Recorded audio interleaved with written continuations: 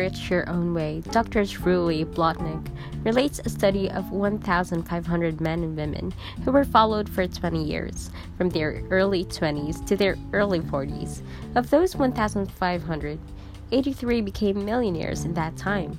3 or 4 characteristics stood out in these persons. They had not set out to become wealthy. Most of the others had at one time or another tried to make a lot of money, and between them they had tried every get-rich-quick scheme in the world. They had tried investments and pyramid plans, and none of them had made it. In this study, every one of those who became wealthy decided very early to specialize and do something that absorbed them totally, something that they loved to do. And in specializing in doing what they loved to do over the years, they became very, very good at it. As a result, they were paid well. They also had another characteristic. They didn't throw out their money around, as many of the others in the study did. They invested carefully.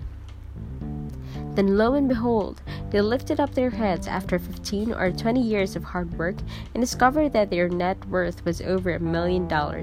They were so busy doing what they loved to do, so busy being excellent at what they were doing, that they were hardly aware of how wealthy they were becoming.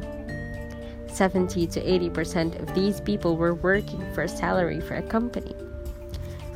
They weren't entrepreneurs and weren't great technical geniuses, but they worked for a company that could pay them well for doing one thing in an extraordinary fashion. There are 2 essential steps to putting this principle into practice. Number 1, assess your talents to determine where it is you can make a telling contribution. Number 2, undertake the hard task of practice and improvement so that you become excellent at one thing.